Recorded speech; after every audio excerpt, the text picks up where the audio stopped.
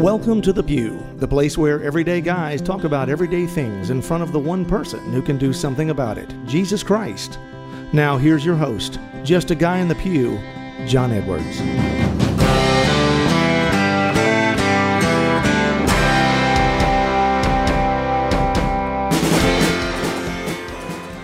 Welcome back to The Pew, everybody. I am your host, John Edwards, and here across the table from me, as always, is my co-host and cohort, Victor Adams. We're getting better at that. I know. It's like I said, we're so used to a certain way. Yeah, and it only took so many episodes in the new studio to realize retraining the mind. You're not on the left anymore. Right. Man, here we are in the 5th week of Lent, dude. Lent is flying by, but hopefully these shows we've been putting down have been helping people and in their Lenten journey and contemplating Lent in a different way. I hope it has. It's been helping me as I've gone back and listened to them and see what the Lord's done in them. And I know last week, man, we had an emotional show, and I want to talk about that here in just a second. Before we jump into the show, though, I really want to call everybody's attention back to the pilgrimage. We've got about a little over a month before we're going to go to the Holy Land. We still have some room, so there's 5 or 6 spots in there. If you're interested in going to the Holy Land with me and Father Larry Richards, you can go to our website at justaguyonthepew.com, grab those remaining spots. We want to have a full trip, and we just know we're going to have a great time, and we invite everyone who's even thinking about it to go and check it out. Call Select Travel, our wonderful travel partners, and tell them you want to go with us, or at least that you want to check out what's going to be going on. Consider it. Give it to the Lord and join us because we want to fill up that trip. You'll get to hang out with my amazing wife and all that stuff, which will be better than being with me, I promise. But check that out on the website. Also, people have been asking, where are you going? What are you doing? We have that events and Book Me page where you can go and look at that. You can click the calendar. It'll show you the full calendar. We've got a lot of follow-up events to men's conferences. We've got leader summits. We've got parish missions all the way scheduled now, I think, through almost December of this year. So go in there and check out if we're coming to your area. We'd love to see you. And if you're a guy who wants a mission, who wants to start a men's group, who wants us to come to your parish and speak and help help bring hearts back to the Lord and build places for men to come into relationship with each other, the way we've talked about it in groups and authentic friendship, then go there and check out that page. You can see the events, and then you can also plan to have your own. But Victor, I said a second ago, we had the emotional show last week, and in all honesty, you and I didn't know what we were going to do. I just said I feel the Lord's wanting us to talk about brokenness, and I didn't know it was going to be 48 minutes, and I certainly didn't know the Lord was going to have me crying on the air and pouring myself out the way He did, and allowing you to pour yourself out the way you did. But we had so many emails and people sharing that, and man, this really helped me, and people just the kind words that here locally, but even through email and everything else that were shared on just how emotional it was and the call it was to realize that our brokenness shouldn't be something that keeps us from growing in our relationship with God. That He doesn't allow our brokenness to disqualify us, and we shouldn't either. So a lot of people have reached out and said, "Man, that was really moving, and I've checked out more of your ministry, and I want to know how I can help." And honestly, Victor, like the best way people can help right now is through monthly donations, through becoming a monthly supporter. I hate to talk about ministry as a business, but it really is. In reality, there is a business aspect to it. And just like any other business, to be able to run, to be able to function, to be able to forecast the future and see where, if you're able to do the things the Lord's calling us to do, is when you know what you have coming in every month. And, we always have at least one speaking engagement a month that we have a little bit of revenue coming in. But really what gives us that idea to be able to forecast what we can do moving forward and how we can meet the need and help and bring other people on and grow the ministry is through knowing what we have coming in every month. It's a balance sheet, expenses versus, money coming in, revenue coming in. So when people ask that, I just want to be honest, and I hate talking about money and all those things, but it is a big part of it. It's a huge part of how we continue to move forward and how we continue to grow. And as I said, monthly donations are the best way that we can really get a fix and an idea on that and keep moving forward in the way that God wants us to. So I just simply invite all of you. First of all, I want to say thank you to all of you that give monthly and who donate, whether it's $5, $100, $500, $250, and everything in between. Thank you for that, because that's what's allowing us to start stepping out, putting that toe out in the water, if you will, with not knowing how deep it is.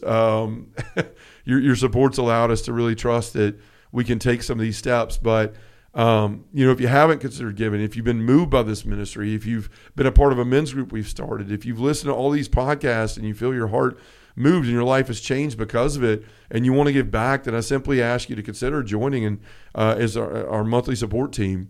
You could do that by going to donorbox.org/pew. That is donorbox.org/pew. You can also go to our website, and there's a support button in the corner up there. You can click that and choose whatever you can give on a monthly level. There's a one-time and a monthly. It's not to discount monthly or one-time gifts. We enjoy those. We love those. We need those.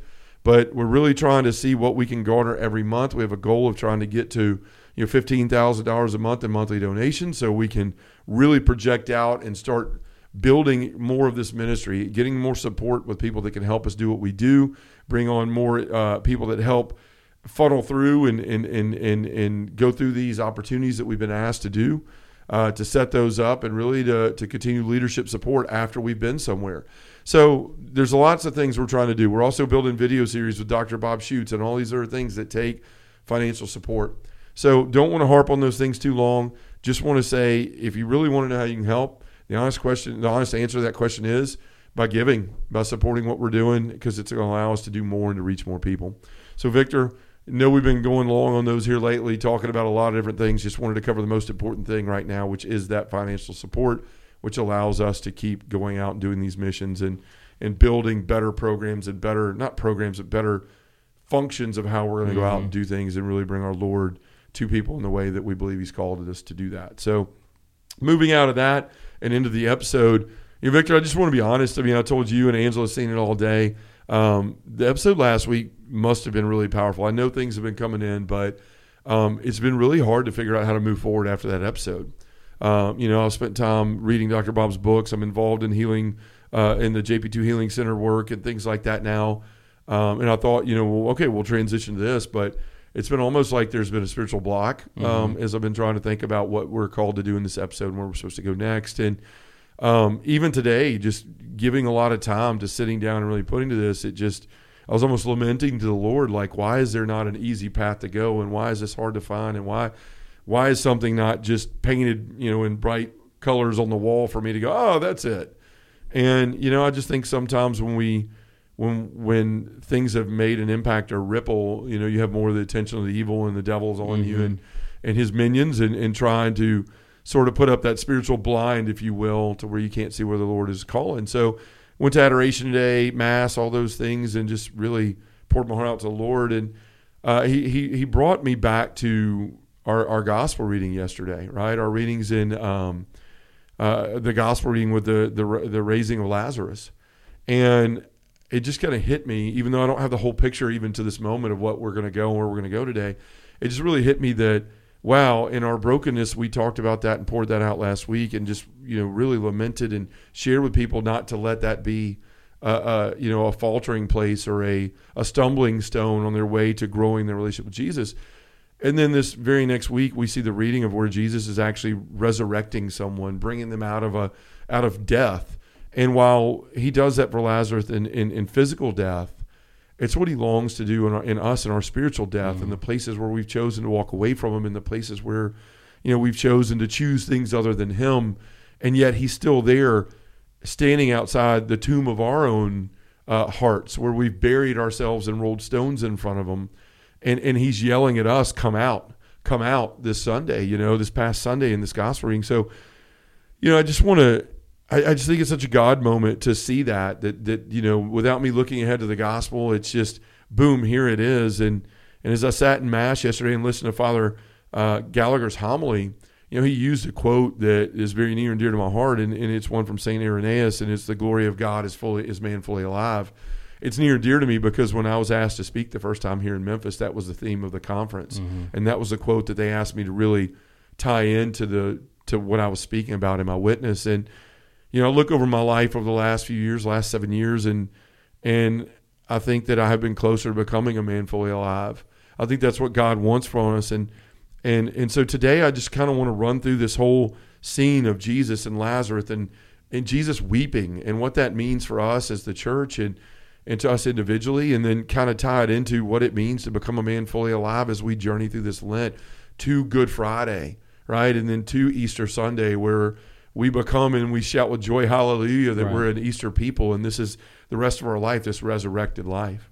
Well, the great thing about the Holy Spirit, because it's tied in the Gospels, Christ is doing something, but there's also something else that's kind of like he knows there's this connection between God and himself.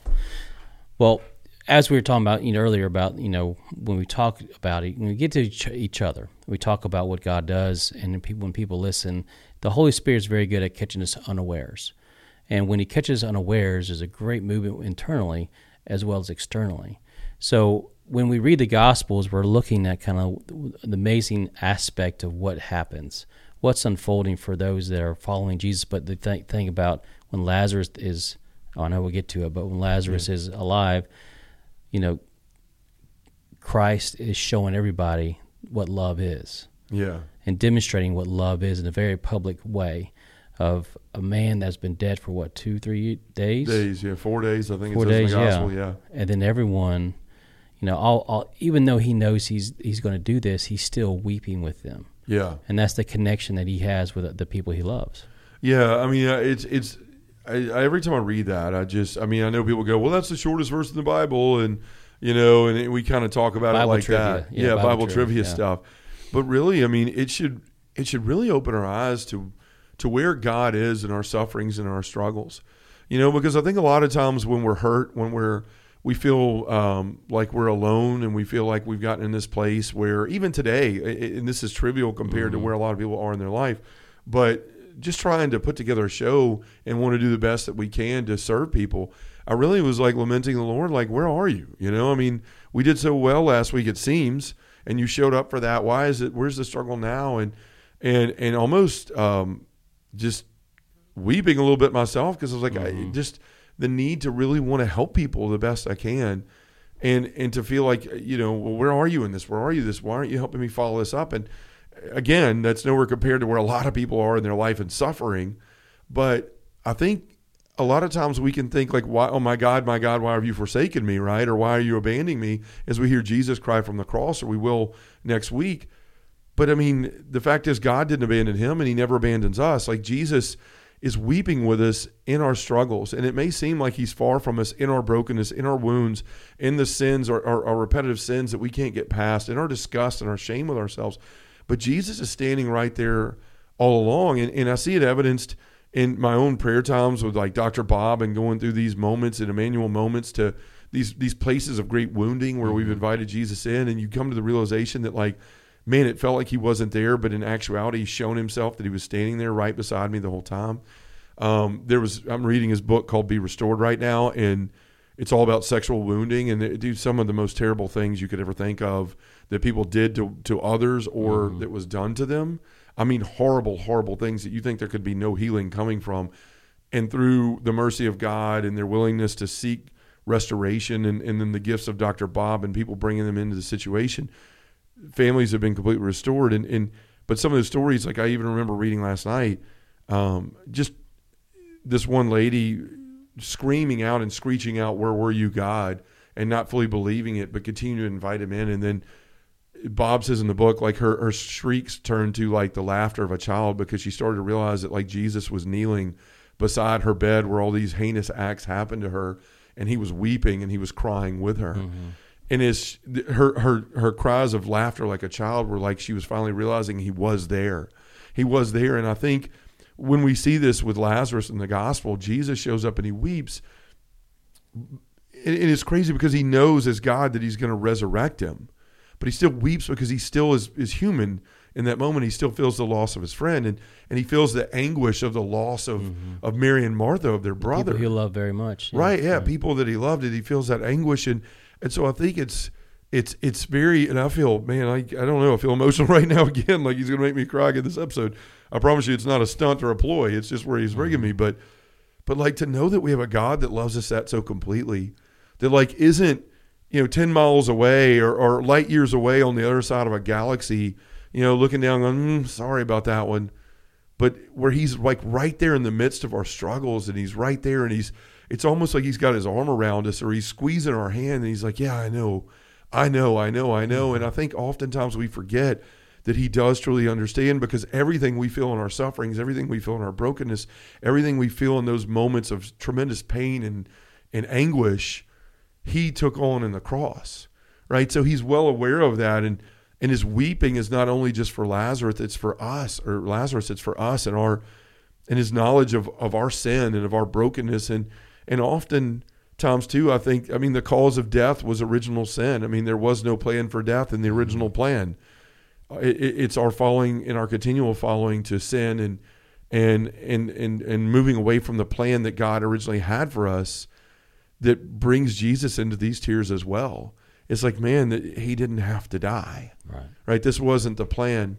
And so that part of this, I think, is just so important, because, it should remind us of the love that God has for us as his adopted sons and daughters, and how it pains him to see us suffer, and how he doesn't want us to suffer in our wounds and brokenness, but when he does, he's right there suffering and weeping with us when we do. Right. Well, the connection you're saying is that God loves us so much that he's there in the midst of our pain.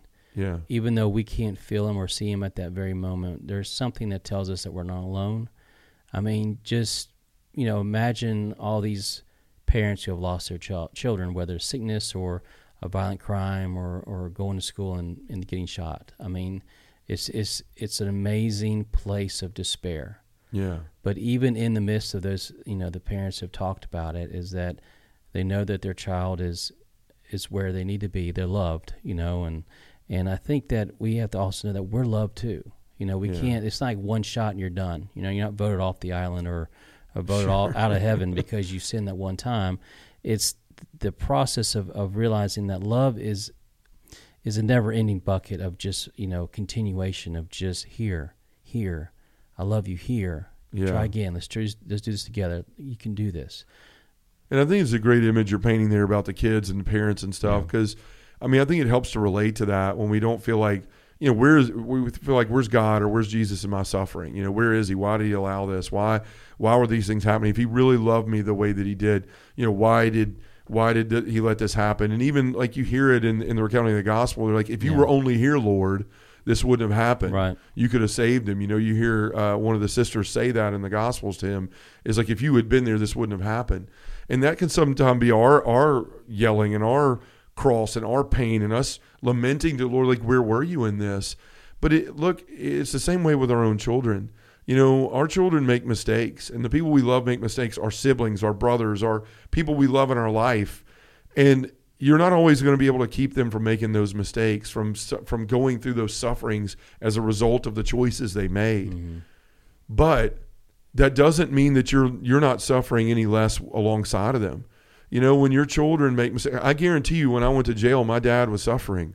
When my dad saw what had happened in my life, my dad was sitting there suffering every bit as much as I was in that jail cell, right? When Jacob does things that I can't help really get him out of, and there is no choice other than to just feel his pain and be right there alongside him and go, I know it hurts, but it won't always hurt.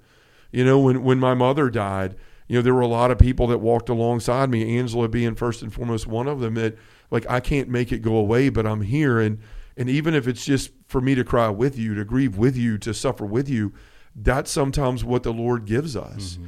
And, it doesn't end there. He not only, he weeps a couple times in the Gospels, and of course he weeps here for Lazarus, but he also weeps over Jerusalem, and I think it ties back to what we're talking about here too. And, it says in that part of the Gospels, that's actually in Luke, 19, I think it's in a couple different parts of Luke, but he says, I don't have the exact verses in front of us, but he says this, as he's going to Jerusalem and he's looking over Jerusalem, he says, "O Jerusalem, Jerusalem, killing the prophets and stoning those who were sent to you. How often would I have gathered your children together as a hen gathers her brood under her wings, and you would not. And when he drew near and saw the city, he wept over it, saying, would that even today you knew the things that make for peace, but now they are hid from your eyes." Again, our sin, our choices are what caused Jesus to weep. Now Lazarus, we don't know what kind of life he lived. We're alluded here to Jesus weeping because it's a friend that he lost. Mm-hmm. But in this, Jesus is shedding tears for us all the time. Every time we choose to sin, every time we choose other things other than him and love, and when we choose ourselves over other people, Jesus is weeping. And And I think it makes, in a way, it makes him come closer to us. It makes him seem more closer to us than just this distant judgmental God that doesn't care and is waiting up there going, up, you chose wrong again. You chose wrong again. But no, he's actually there in the muck and the mess in the midst with us. And he's calling us out because his tears witness his desire for us to be more than we are, right? And to be a God who created us and to know that we were created for more and we have the ability to be more. And the tears come out because we're falling short of that. And it's not tears of disappointment. It's just tears of going, man, like, I know what it's like. I know the joy. I know the fulfillment. I know the abiding in my love that you can find when you come into that realization of what it means to be a man fully alive, and the realization that that's what you were designed for. And so, Victor, so many times in our life, when we've fallen into our brokenness or we've covered up our wounds and we refuse to seek healing in those things, we sort of roll those stones over, right? And what is the first thing Jesus says to Lazarus, to the people there at the tomb when he goes? He says, roll the stone away, move the stone. And that's what he's wishing to do in our life is yes, he's crying tears, but he also is saying, look, I'm here to help. I'm here to get this out of the way. I'm here to help you come out. And that's what he's saying to each and every one of us is to come out. This resurrection of Lazarus is to show the desire that Christ has for us to be resurrected, to resurrect us into this new life that he is going to go shortly after this and make possible through his own suffering and death on the cross. And resurrection is this calling out of this place, right? In a few weeks, we'll see Jesus walking out of his tomb. He'll resurrect himself, like God resurrects him. But now we see this illustrated before, and this is actually the cause of why he's going to his cross, is because he's calling someone else out and the witness of others that this doesn't have to be the end, that death doesn't win. Death isn't the end, and these choices and these sins that you've made don't have to be the last page in your book and the story of your life. That Jesus stands before us and wants us to help roll away the stones of those things, because we have to give him permission to do that, right? We have to say, Lord, I want you to come into this empty tomb where I've put myself, in this place of pain and sorrow and longing and death and sin. I want you to come into it and bring me out of it. But it takes our permission, and it sounds bad to say that, like we have to give God permission, but that's who he is. He's not going to come down and yank us out of there without our yes, without our asking, without our crying out for him to do so. But yeah, I think that these tears are because Jesus sees, I don't want my friend to die. I want him to be alive, fully alive. And that's the same thing that he wants for each and every one of us. Well, going back to the two examples you did about when Jesus wept, obviously one, I love that because God, Jesus is showing his vulnerability. Yeah. He's saying, I am similar to you in some form. I'm fully human, fully divine. So I get it. I know it's not easy being down here. I know it's not easy suffering, but there's a purpose and reason for everything, and you can't see it, but you will eventually. And the other part is when, Jesus weeps for Jerusalem because he can't resurrect Jerusalem. It's set in stone. Jerusalem is what it is. He came to save, but they wouldn't listen to him. So he said, okay, is it passed on to the Gentiles, And I think that's probably where he was hurt more so. And I don't want to read it in the gospel, but I think, the fragrance, as our friend Bill says, the fragrance of the gospel's teaching or smelling, you can reach it, and it's becoming real. Is that he wept, I think, really much more in his heart because Jerusalem, he just couldn't wake him up. Yeah. He couldn't bring him to what this is. I could bring you peace. I could bring everything that you've been wanting for all these generations, but yet you don't know how to do it, or you're not capable of it, you're not wanting to do it. Right. And there's a lot of scholars and a lot of things that say that he's sitting there, sorrowful over the sins of the past and the sins of the future, of the things that are going to come. And he says that, he says, oh, how I would have gathered your children together, and even if the things that make for peace, but now they're hid from your eyes. Right.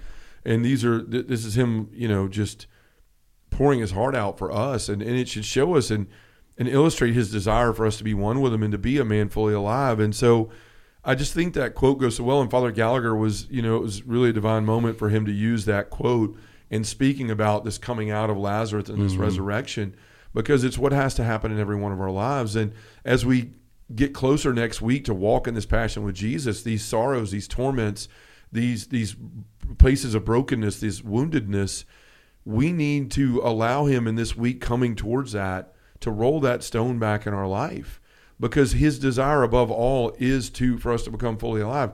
Now, Victor, that doesn't mean it's going to be easy. That's not some, skipping through the trees process for a lot of us, right? I mean, even in my own life, that coming into being closer to be a man fully alive, right? I'm not in heaven yet, so I'm not fully alive, but I'm moving closer in that direction, I would hope, in my life, was very painful. It was very painful, and it still sometimes continues to be painful, because we're still, it's that stretching, right? It's that what Jesus asks of us is not easy, as we've said. It's hard.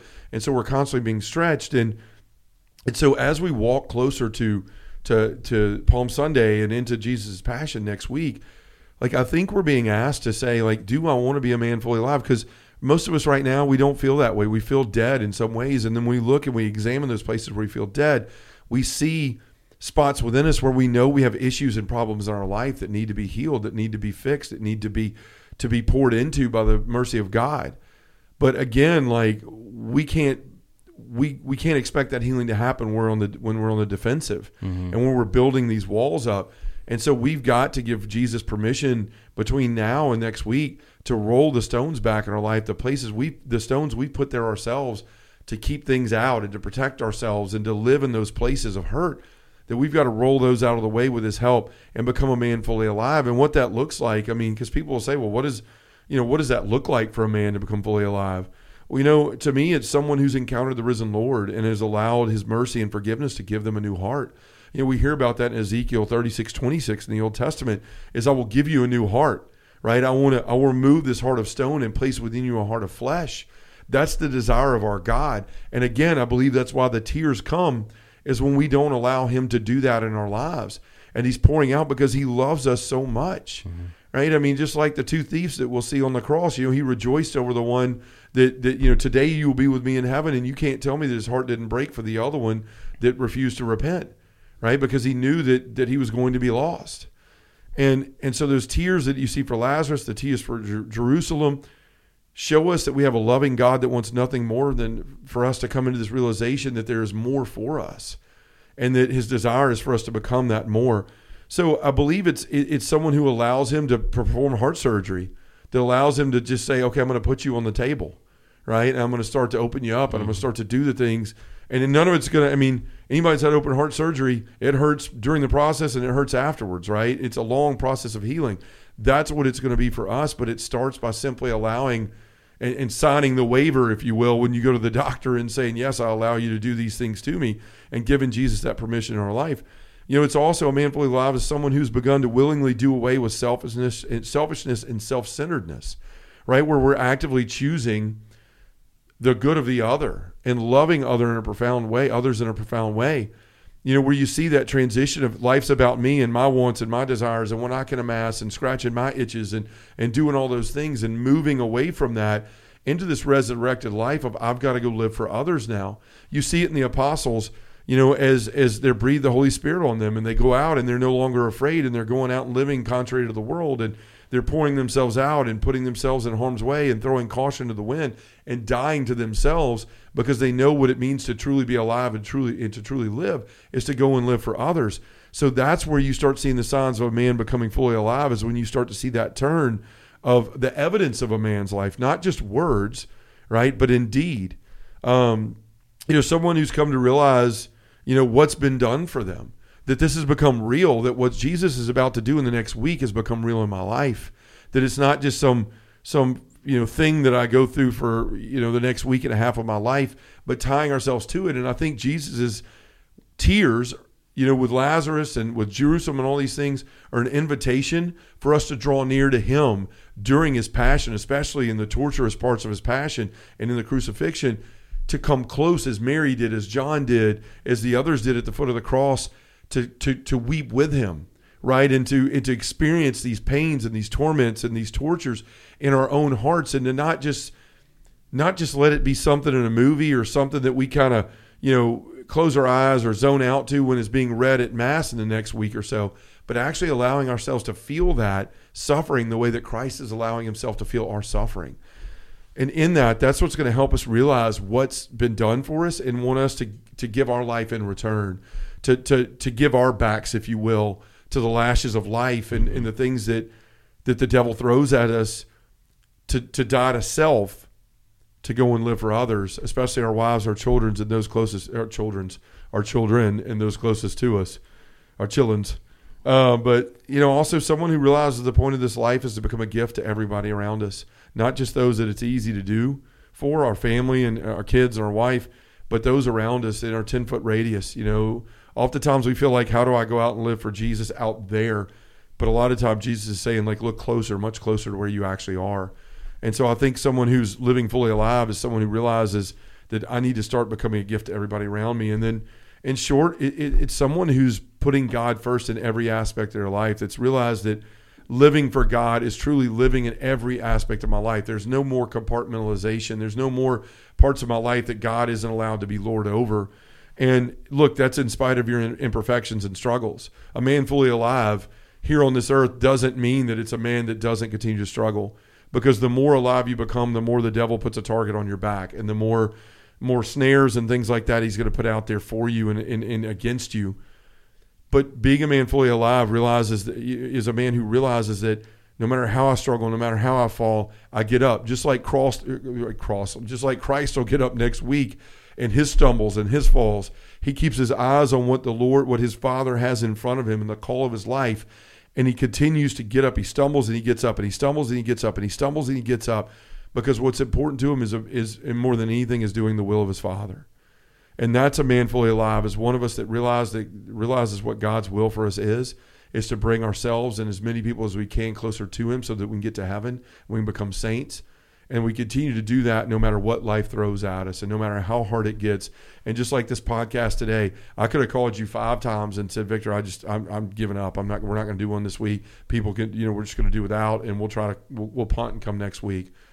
But something within me and in the echoes of Angela and the prayers of our brothers when I reached out said, no, don't take the easy way out. Do what's hard. And this podcast may be the worst one we've ever done. It may suck and people may go, man, what a whiff after the home run last week. But it is what it is. It's about showing up and allowing the Lord to pour out. And I hope that our example of that this week in the show, but also just in the way that we're trying to live our lives and in the communications with the folks that are paying attention to this ministry, continue to allow them to give that same hope and that same desire to them to become a man fully alive, somebody on fire for Jesus, that's putting him first, that realizes we have a Lord that is weeping for us and waiting for us to take that step in trust to become that man that he believes we can fully be. So, Victor, as we come to a close here, do you have any final thoughts on any of that? Just be real and vulnerable. That's kind of what I think we need to work on. So, yeah, the Lord we will see him in the next week become the most vulnerable person that's ever lived, giving all in that crucifix with his arms stretched out wide, unable to give anything more than he has, giving every single thing down to the very drops of his blood when it's poured out of his side and through his back and everything else that happens. And he's inviting us this week to these places where we have entombed ourselves, these places where we've locked ourselves in, these places where we're shutting the light out of our life, to simply just to realize that God doesn't care about the stench, right? He doesn't care about the stench of our lives and where we have allowed ourselves to get. He looks at, even when one of the sisters says there will be a stench, he doesn't miss a beat. He doesn't care. He just looks at that stone and says, roll the stone away, and says, Lazarus, come out. And that's what he's saying to us. Victor, come out. Angela, come out. John, come out. Whoever's listening to this show, come out. Come out of those places. Join me this week. Take all these places that you're ashamed of, all these places that you're hurting, tie them to my passion. Tie them, walk alongside me on this journey that we're going to walk next week, and place them at the foot of my cross. Place them there and allow me to heal them the way my Father is going to allow me to endure what I'm going to go through. Allow my Father to heal you and allow you the strength to go through the things you need to go to get to the place you need to be, which is becoming a man fully alive. So, Victor, let's take that to prayer. And for all you folks out there, just know it's possible for you as we pray this prayer. In the name of the Father, and the Son, and the Holy Spirit, amen. Lord Jesus, it blows my mind every time I think that we have a God that weeps with us and for us. It's incredible to reflect on how overwhelming your love for us truly is. Help us to understand that your tears flow from your desire to see us healed and living a resurrected life. And Lord, whenever we feel far from you, or that we feel that you may not sympathize with where we are in our pain, remind us that your greatest desire for us is to become fully alive, and that the way that happens is through walking and tying our pain and struggle to yours, so that you can heal it and bring us into that realization of a resurrected life. In the name of the Father, and the Son, and the Holy Spirit, amen. Thanks for listening to Just a Guy in the Pew. To find out more about John Edwards or have him come to speak to your parish, group, or conference, go to justaguyinthepew.com or send us an email at justaguyinthepew@gmail.com.